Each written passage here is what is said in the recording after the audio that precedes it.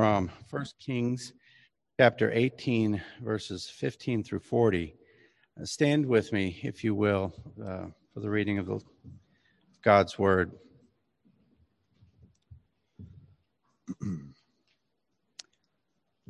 And Elijah said, "As the Lord of hosts lives, before whom I stand, I will surely show myself to him today." So Obadiah went to meet Ahab and told him, and Ahab went to meet Elijah. When Ahab saw Elijah, Ahab said to him, "Is it you, the troubler of Israel?" And he answered, "I have not troubled Israel, but you have, and your father's house, because you have abandoned the commandments of the Lord and followed the Baals. Now therefore send and gather all Israel to me at Mount Carmel, and the 450 prophets of Baal, and the 400 prophets of the Asherah, who eat at Jezebel's table." So Ahab sent to all the people of Israel and gathered the prophets together at Mount Carmel. And Elijah came near to all the people and said, "How long will you go limping between two different opinions? If the Lord is God, follow him. But if Baal, then follow him." And the people did not answer him a word. Then Elijah said to the people, "I, even I only, am left a prophet of the Lord, but Baal's prophets are 450 men. Let 2 bulls be given to us, and let them choose 1 bull for themselves, and cut it in pieces, and lay it on the wood, but put no fire to it. And I will prepare the other bull, and lay it on the wood, and put no fire to it. And you call upon the name of your God, and I will call upon the name of the Lord.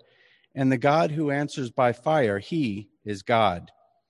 And all the people answered, "It is well spoken." Then Elijah said to the prophets of Baal, "Choose for yourselves 1 bull and prepare it first, for you are many, and call upon the name of your God, but put no fire to it." And they took the bull that was given them, and they prepared it and called upon the name of Baal from morning until noon, saying, "O Baal, hear us." But there was no voice, and no one answered. And they limped around the altar that they had made. And at noon Elijah mocked them, saying, "Cry aloud, for he is a god. Either he is musing, or he is relieving himself, or he is on a journey, or perhaps he's asleep and cannot be awakened." And they cried aloud and cut themselves after their custom with swords and lances, until the blood gushed out upon them. And as midday passed, they raved on until the time of the offering of the oblation, but there was no voice. No one answered, no one paid attention. Then Elijah said to all the people, "Come near to me." And all the people came near to him. And he repaired the altar of the Lord that had been thrown down. Elijah took 12 stones, according to the number of the tribes of the sons of Jacob, to whom the word of the Lord came, saying, "Israel shall be your name."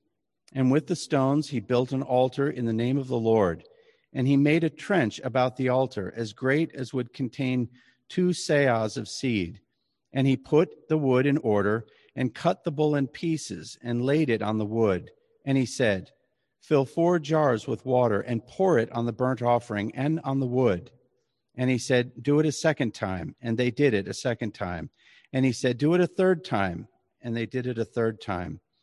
And the water ran around the altar and filled the trench also with water. And at the time of the offering of the oblation, Elijah the prophet came near and said, "O Lord, God of Abraham, Isaac, and Israel, let it be known this day that you are the God in Israel, and that I am your servant, and that I have done all these things at your word. Answer me, O Lord, answer me, that this people may know that you, O Lord, are God, and that you have turned their hearts back." Then the fire of the Lord fell and consumed the burnt offering and the wood and the stones and the dust, and licked up the water that was in the trench. And then all the people saw it. They fell on their faces and said, "The Lord, he is God. The Lord, he is God." And Elijah said to them, "Seize the prophets of Baal, let not one of them escape." And they seized them. And Elijah brought them down to the brook Kishon and slaughtered them there. This is the word of the Lord. You may be seated, and let's pray.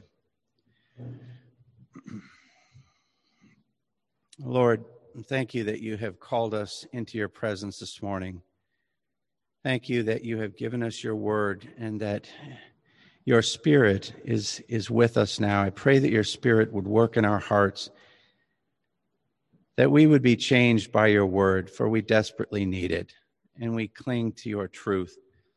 Lord, we thank you for our brother Nick, who has come to us this morning and is sharing the good news with us. Pray that you would bless him mightily and that your word would go forth with power. We thank you that we can gather together in your name and be changed by your Spirit. And thank you in the name of Christ our Savior. Amen.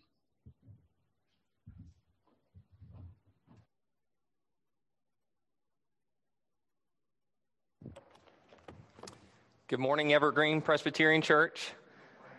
It really is such a privilege to be here to give you and bring you God's word. I am really excited. And I had as my, the title of this is If God is God, really and truly, then serve him. This text, that's really it. It's not more complicated than that. It's pretty simple. And Elijah points this out to the people in two ways. First, he does it by showing that Baal is not a god. And then he proves that the God of their fathers, not just any God, but it's the God of their fathers who is there, who listens, who is the one and true living God. But before we get there, I think, especially with our confession of sin this morning, we need to address something, which is at the end, the last verse 40 was, Elijah brought them down to the brook of Kishon and slaughtered them there, the 450 prophets of Baal. And we do need to guard ourselves and try to not impose our culture of a love of violence or violent movies, which is something that I've been prone to do. Because that's not what's going on here. When God is giving us his word here and giving us this historical account, he's not trying to glorify just the fact that they died. What he's trying to do here and what's happening is we're entering into a period of war. More particularly, when we jump into 1 Kings 18, we're reading right after a genocide has happened. See, the book of 1 Kings, since we're jumping in the middle of it, it's a book about, kings. The kings of Israel in particular. See, once David became king, he sinned and was not the king that he was supposed to be. And there wouldn't be a king like Israel should have until Jesus comes and fulfills the obligations that David should have fulfilled. And right now, that Davidic king is sitting on the throne. But until then, we do have a lot of examples of different kings. And when we get to 1 Kings 18, we're witnessing the downfall of the northern kingdom of Israel. See, it went from David, who had many wives, committed adultery, and fought with his sons for the rest of his life. It went from that situation to Solomon, who quelled a rebellion, who then had many foreign wives, who led him astray. Then Solomon's son, Rehoboam, who probably did something wrong. You're kind of catching the drift here. Rehoboam, he tortured his own people and used them for slavery, and they rebelled against him, and the northern kingdom, 10 of the 12 tribes broke away. And if you were to flip back just to learn about some of the characters here, 1 Kings 16, we learn about the particular northern king that we're reading of here. It's King Ahab. In the 38th year of Asa, king of Judah, Ahab, the son of Omri, began to reign over Israel. And Ahab, son of Omri, reigned over Israel and Samaria 22 years. And Ahab, the son of Omri, did evil in the sight of the Lord, more than all who were before him. And as if it had been a light thing for him to walk in the sins of Jeroboam, the son of Nebat, he took for his wife Jezebel, the daughter of Ethbaal, king of the Sidonians, and went and served Baal and worshipped him. Ahab married a foreign wife just like his fathers had. Except Ahab made a step up here. Ahab took evil to a new level. Jezebel was the daughter of the high priest of Baal. Baal, that's what the significance of saying daughter of Ethbaal. That means the high priest of Baal. That's who he chose to marry. And not only did he do that, but he was drawn into the worship of Baal as well. And the king, along with his people, he drew his people into the worship of Baal. Not only did he do that, but verse 32 of chapter 16, he erected an altar for Baal in the house of Baal, which he built in Samaria. And Ahab made an Asherah, a worship pole. Ahab did more to provoke the Lord, the God of Israel, to anger than all the kings of Israel who were before him up to this point, if you keep reading in the book of Kings. In his days, Hiel of Bethel built Jericho and laid its foundation at the cost of Abram, his firstborn, and set up its gates at the cost of his youngest son, Segub, according to the word of the Lord, which was spoke by Joshua the son of Nun. So he even went back and rebuilt Jericho, which there was a curse accompanying it, if you read back in Joshua. And he did that sacrificing his sons in order to do that. So we already get that this guy is not good, right? The reason for this book, the whole book of Kings, is to show the Israelites who are right now in exile why they're in exile. Have you ever been suffering and wondering, why does God have me here? Why am I going through this? That's what the Israelites were doing. And God was showing them, the Israelites in particular, that the reason why they were in exile is because God had kept his word. Israel turned away from him, forsook the covenant, were not trusting in God to be their Savior, their Redeemer. And God did exactly as he promised in Leviticus. He gave them to the other nations. But the hope here is that if God was faithful to keep his word in judgment, then he's going to also be faithful in his word to keep his promises to his son, David. And they never would get the full promise of that. That would have to wait until the New Testament to see that God keeps his promises. And we might not have a divine insight into exactly why we're going through what we're going through. But what we can do is trust in God's promises for us that it is all for our good and for his glory. Romans 8:28. So that's where we're at. But it gets a little bit worse still. So God sends a guy named Elijah, kind of raised out of nowhere in chapter 17. The Holy Spirit is with him to perform powerfully. And you see what Elijah's mission is in chapter 18. That guy, Obadiah, he had been hiding away prophets of Israel. See, Ahab had turned Israel away from worshiping the one true living God to worshiping Baal. And they would struggle with this pretty much their whole existence. Kind of having one foot set in the worship of the one true God, trying to please him, trying to do things according to his word, while with their right hand having their right foot in the other side, trying to appease the other local gods in their area. And God was not happy with that, and neither was Jezebel. Jezebel's goal for rerouting Israel to make them making them non-syncretistic, not trying to worship two gods at once or blend religions, Jezebel had a pretty easy solution to it. She would just murder all the priests and all the prophets. Because if you get rid of all the priests and all the prophets, guess what?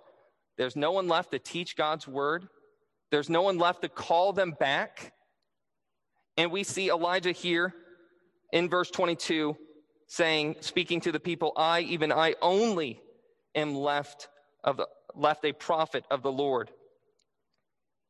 That's the situation. Israel right now is on the verge of extinction. And God is intervening in history to act to save his people, to cause their hearts to turn back to him. And this is the war that's happening. And in the irony of all ironies, while Jezebel's trying to murder all the prophets of Israel, the prophets of Baal end up being slaughtered in this war. That's where we're at. So he sets up this competition. Elijah comes up in verse 21. Elijah came near to all the people and said, "How long will you go limping between two different opinions? If the Lord is God, follow him. But if Baal, follow him."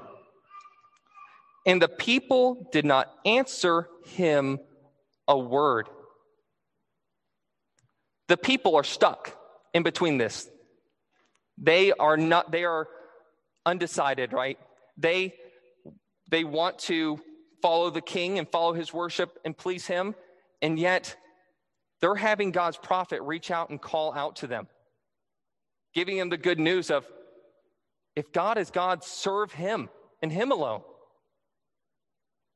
And that word there, the people did not answer him a word. That's the key word that kind of goes throughout this text. And Elijah deals with these problems in reverse order. First, he proves that Baal's not a god.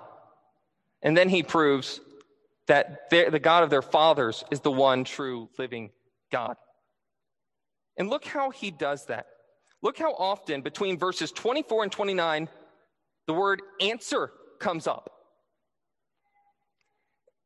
And you call upon the name of your God, and this is verse 24, and I'll call the name of the Lord God, and the God who answers by fire, he is God. And all the people answered, it is well spoken. So you might be thinking to yourselves, why is there this particular competition? It seems kind of weird that they're setting up this altar on this mountain, and they're supposed to, not light it at all, and they're supposed to pray, and then a fire just comes down and does the offering, soaks up the offering. Seems like a weird competition, doesn't it? Well, Baal is a storm god in the Middle East. He was a god of storms who would send lightning and thunder and rain. If any god could do this, any local deity, you'd think that this would be a challenge that Baal would be up to. He could just throw a lightning bolt, and then the fire would be there. So yeah, seems like a good competition to them. But there's not really a competition at all, because there's no competitor here. Look at how the word answer keeps appearing. Verse 26, they took a bowl given to them, they prepared it, called on the name of Baal from morning until noon, saying, "Oh, Baal, answer us." But there was no voice, no one answered. And then verse 29, as midday passed, they raved on until the time of offering of oblation. But there was no voice, no one answered, no one paid attention.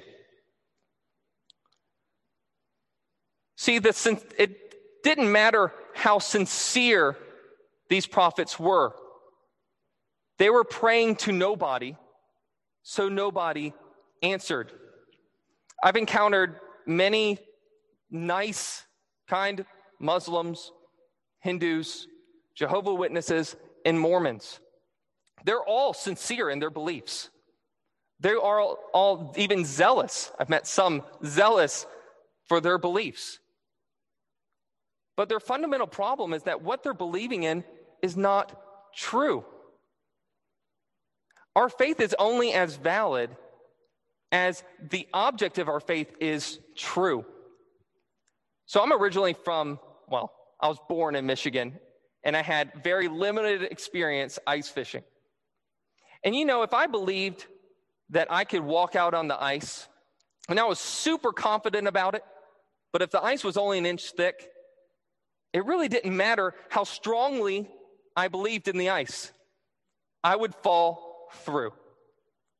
And likewise, if I was terrified to walk out on the ice, and I had just a little bit of faith and was just enough to walk out on the ice, and if that ice was 3 feet thick, it wouldn't matter how little my faith is, because 3-foot ice can support a semi-truck.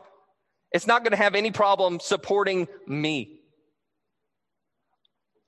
That's why it's so important that whenever God's word comes to us, it comes from out of history. Think about 1 Corinthians 15. When Paul delivers to them the good news that he preached to them, he says, "It has been delivered to you just as I have received it." That Jesus Christ died for our sins according to the scriptures. How do you know that? And he was buried. The proof that he was really dead.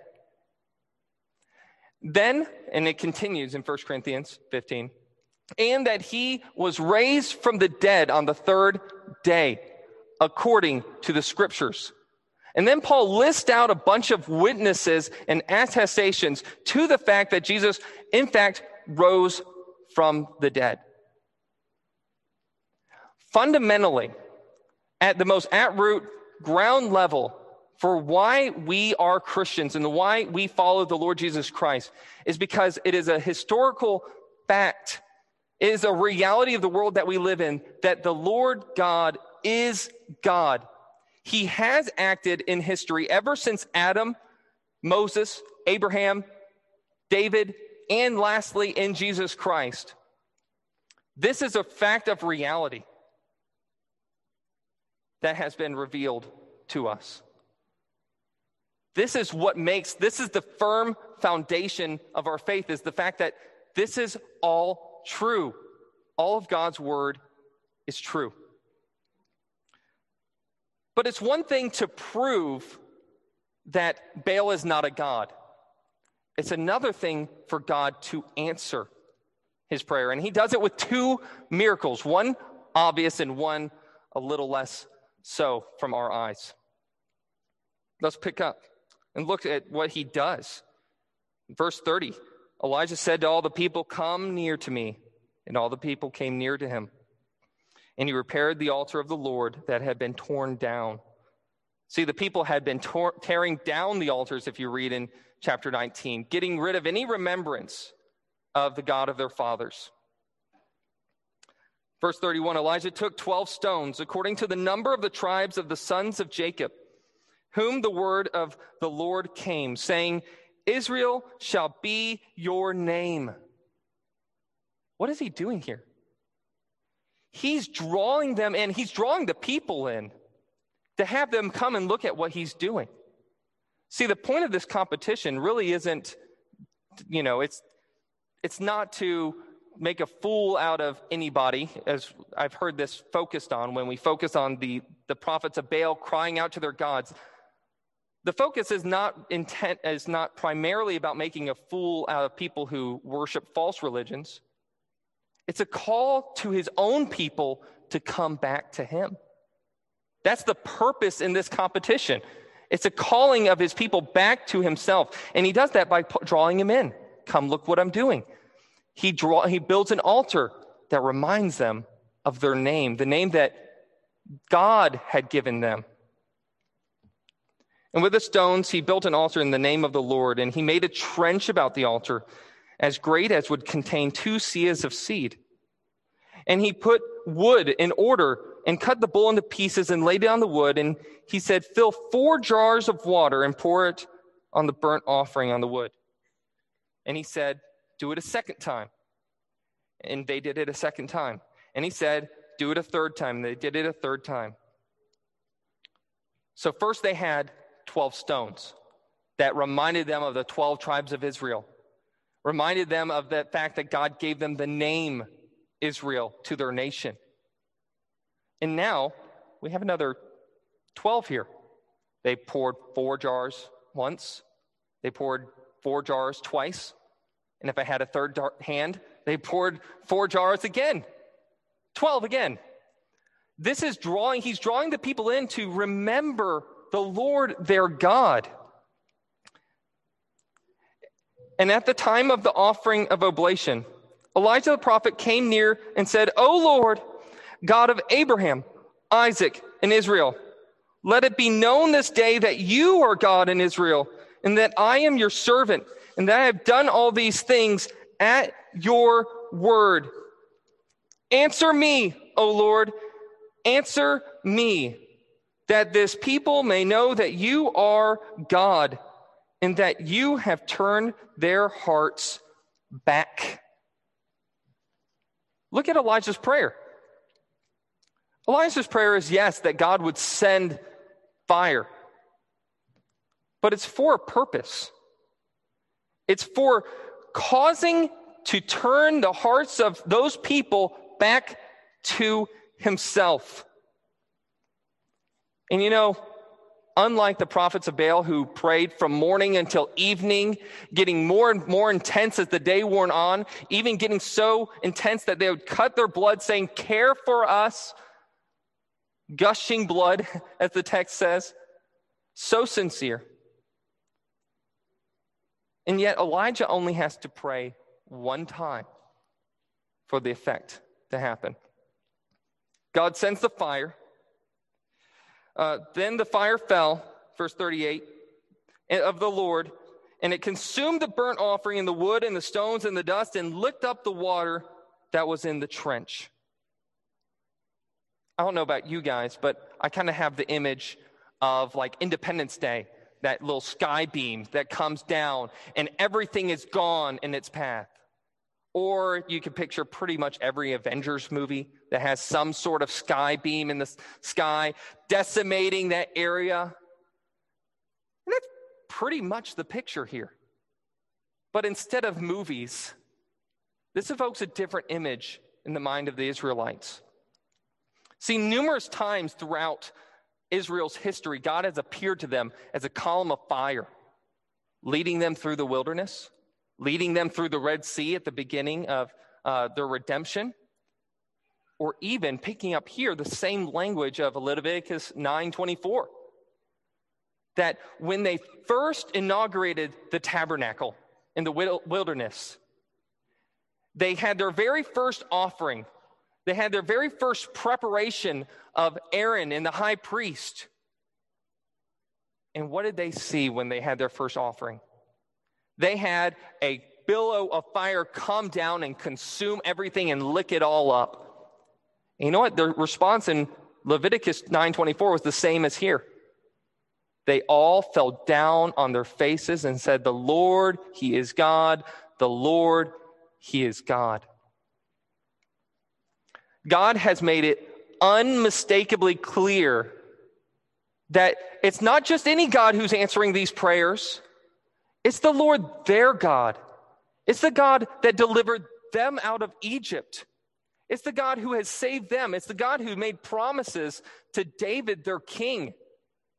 It's the God that they are called to be faithful to. That's the God who is answering here. And that's the God who needs to, at this point in history, cause his people's hearts to turn back to them.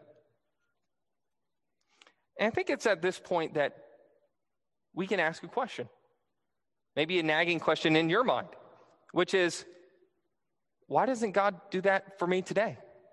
Why doesn't God, when I want evidence of him, or I want to show my friends who are unconvinced, why can't I pray a prayer and expect a miracle to happen and God convert them like he did here?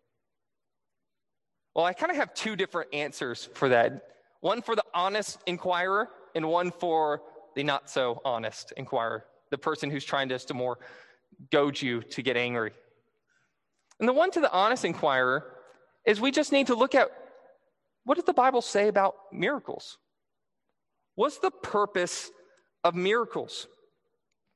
Because if you know what a miracle is and what its purpose is in Scripture, it makes it clear at why we as Christians do not, the key word here, expect them in everyday life, or an answer in some miraculous way to send fire from heaven in answer to our prayers, to prove to someone. If you look, you could look at Hebrews 2, 3 through 4, just to kind of see this, what I'm talking about here. But miracles are signs. Miracles point to things. They're pointing to authenticate a message or a messenger, and point that this message and messenger are, in fact, they do come from God. This is why we see miracles at particular occasions. Miracles have never been the everyday life and everyday experience of any human being ever. That's not how miracles work in Scripture. That's not how God acts in Scripture. So miracles are God's acting in history, and he's authenticating his messenger and his message. This is why you see miracles in the Bible clustered around moments in redemptive history. Moments like Moses. Moments like Elijah and Elisha. Moments like the prophets. Moments like, especially, Jesus Christ and his ministry, where there are more miracles than any other time in human history. And then also in the time of the apostles, who were living out Jesus's message and had accompanying them Jesus's Holy Spirit. The same Spirit that was empowering Jesus was empowering the apostles. So that's the honest inquirer. Is miracles have never been like a Pez dispenser trying to, on command, getting God to respond to us, especially when we need to convince our maybe atheist friend or any false religious friend. But maybe I think probably the more common one would be to the person who's mocking Christianity, wouldn't it? To that person, I think it would be good to say that in history, it wasn't like that it happened every day. That, don't you know what the nature of the Bible is? It tells us the history of events. Don't you realize that even for the readers of 1 Kings, they didn't witness these events. God was not sending them miracles, private miracles, to convince them to believe. That's not how God has ever operated. And if you expect that from God, he's not. That's a false expectation. He's never worked that way, even for the original hearers of this book. And not only that, but do you really think that in order for us to believe, the right amount of evidence is that God would have to, for every single individual, come up to them, do a private miracle to convince them to believe? No. And not only that, but it wouldn't even work if he did do it, because of what Romans 1 says about our hearts. The root of unbelief is not a lack of evidence, and never has been a lack of evidence. The root of unbelief is a problem of the heart. It's a denial of the obvious. That's what the heart of unbelief is. What God has shown us in nature, he has made super evident to everyone. That's enough evidence to believe. The fact that he has revealed himself to us, both in nature and also in our own hearts. Think about, this one's actually an important one to turn to in Luke 16. Luke chapter 16.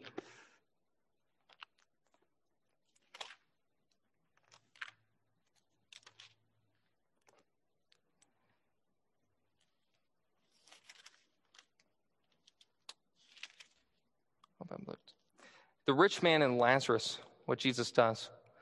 And this is really important because, just as a setup, the two moments in history that had the most miracles happen in them were the two most unbelieving generations. The generation in Moses' time and the generation in Jesus' time. Both were marked by large swaths of people who saw the miracles happen in front of them and did not believe. Knowing that, let's read the parable of the rich man and Lazarus. Verse 19, there was a rich man who was clothed in purple and fine linen, who feasted sumptuously every day. And at his gate was a poor man named Lazarus, covered with sores, who desired to be fed and well fed from the rich man's table. Moreover, even the dogs came and licked up his sores. The poor man died and was carried by the angels to Abraham's side. The rich man also died and was buried. And in Hades, being tormented, he lifted up his eyes and saw Abraham far off and Lazarus at his side. He called out, Father Abraham, have mercy on me. Send Lazarus to dip his hand in the finger of at the end of his finger in water and cool my tongue, for I am in anguish in this flame. But Abraham said, Child, remember, you in your lifetime received your good things, and Lazarus in like manner bad things. But now he is comforted here, and you are in anguish. And besides this, between us and you, a great chasm has been fixed, in order that those who would pass from here to you might not be able, and none may cross from there to us. He said, Then I beg you, Father, send him to my father's house, for I have 5 brothers, so that he may warn them, lest they also come into this place of torment. But Abraham said, They have Moses and the prophets. Let them hear them. And he said, No, Father Abraham, but if someone goes to them from the dead, they will repent.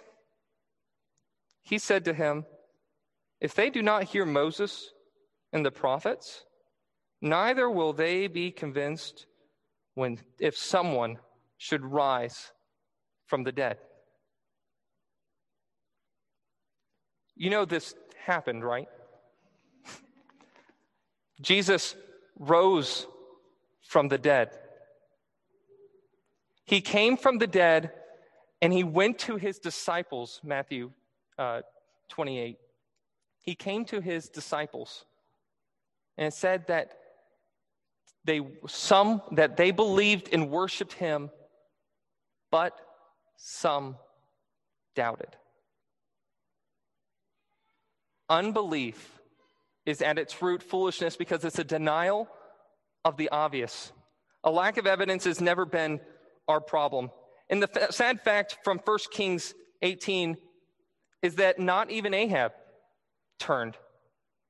Ahab, right after this account, does not turn to Yahweh, but he returns to his wife Jezebel, who reinvigorates her efforts to kill the prophets.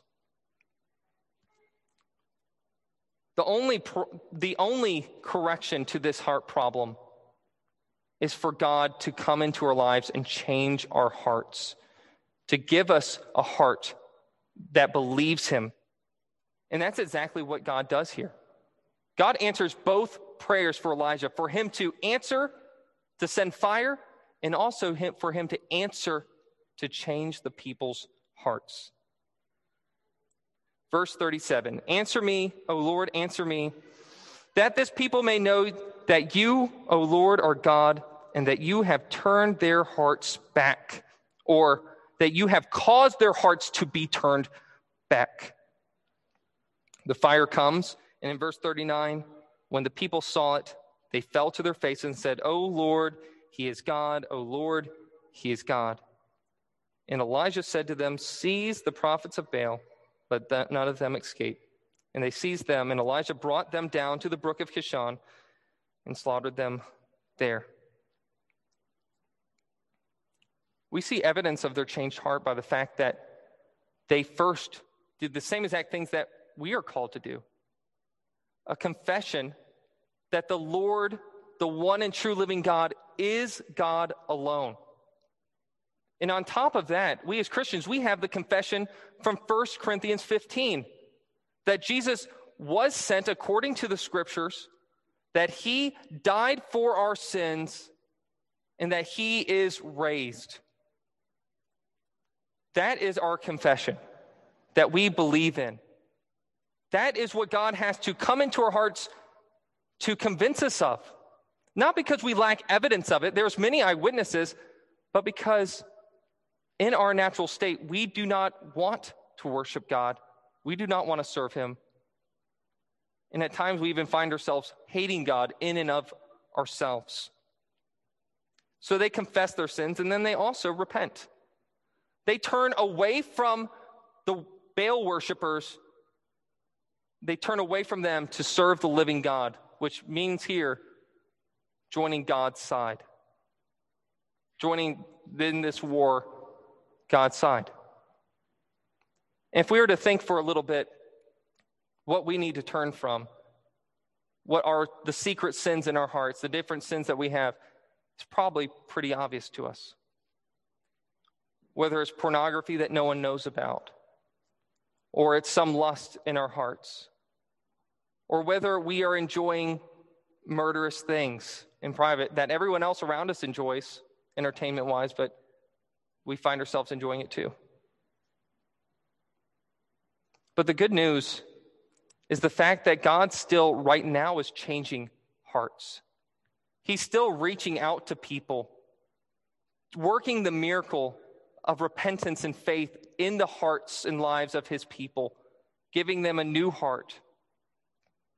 And the free offer of the gospel still goes out. That whosoever believes on the Lord Jesus Christ, believes that he died for your sins and that he is raised to new life, then he'll be your God. He is a merciful and kind Savior, ready to forgive, just as he was ready to forgive them. And in the midst of their rebellion, God went after them, and so God will do for us. Let's pray. Heavenly Father, thank you for working in our lives. We all tend to waver in our lives between loving God and not thinking of him. Lord, we need you to keep our hearts bound to you. We need you to secure for us in our hearts our hope for redemption that is found in Christ alone. Lord, we confess the danger of idolatry. Lord, the danger is that we trust in anything besides our Lord and Savior Jesus Christ for salvation. And there is salvation in no other name besides his name. That is a dangerous place to be. Lord, I pray that our hope for heaven that is bound in the reality of Jesus Christ's death, burial, and resurrection, that our hope would become other people's hope.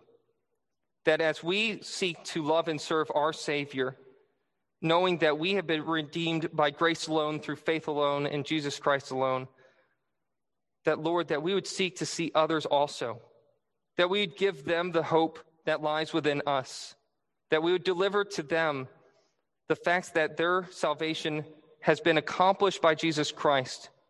And if they'll turn from their sins and place their trust in Jesus Christ, they will see forgiveness from the one true living God, the only God who is able to save us and them.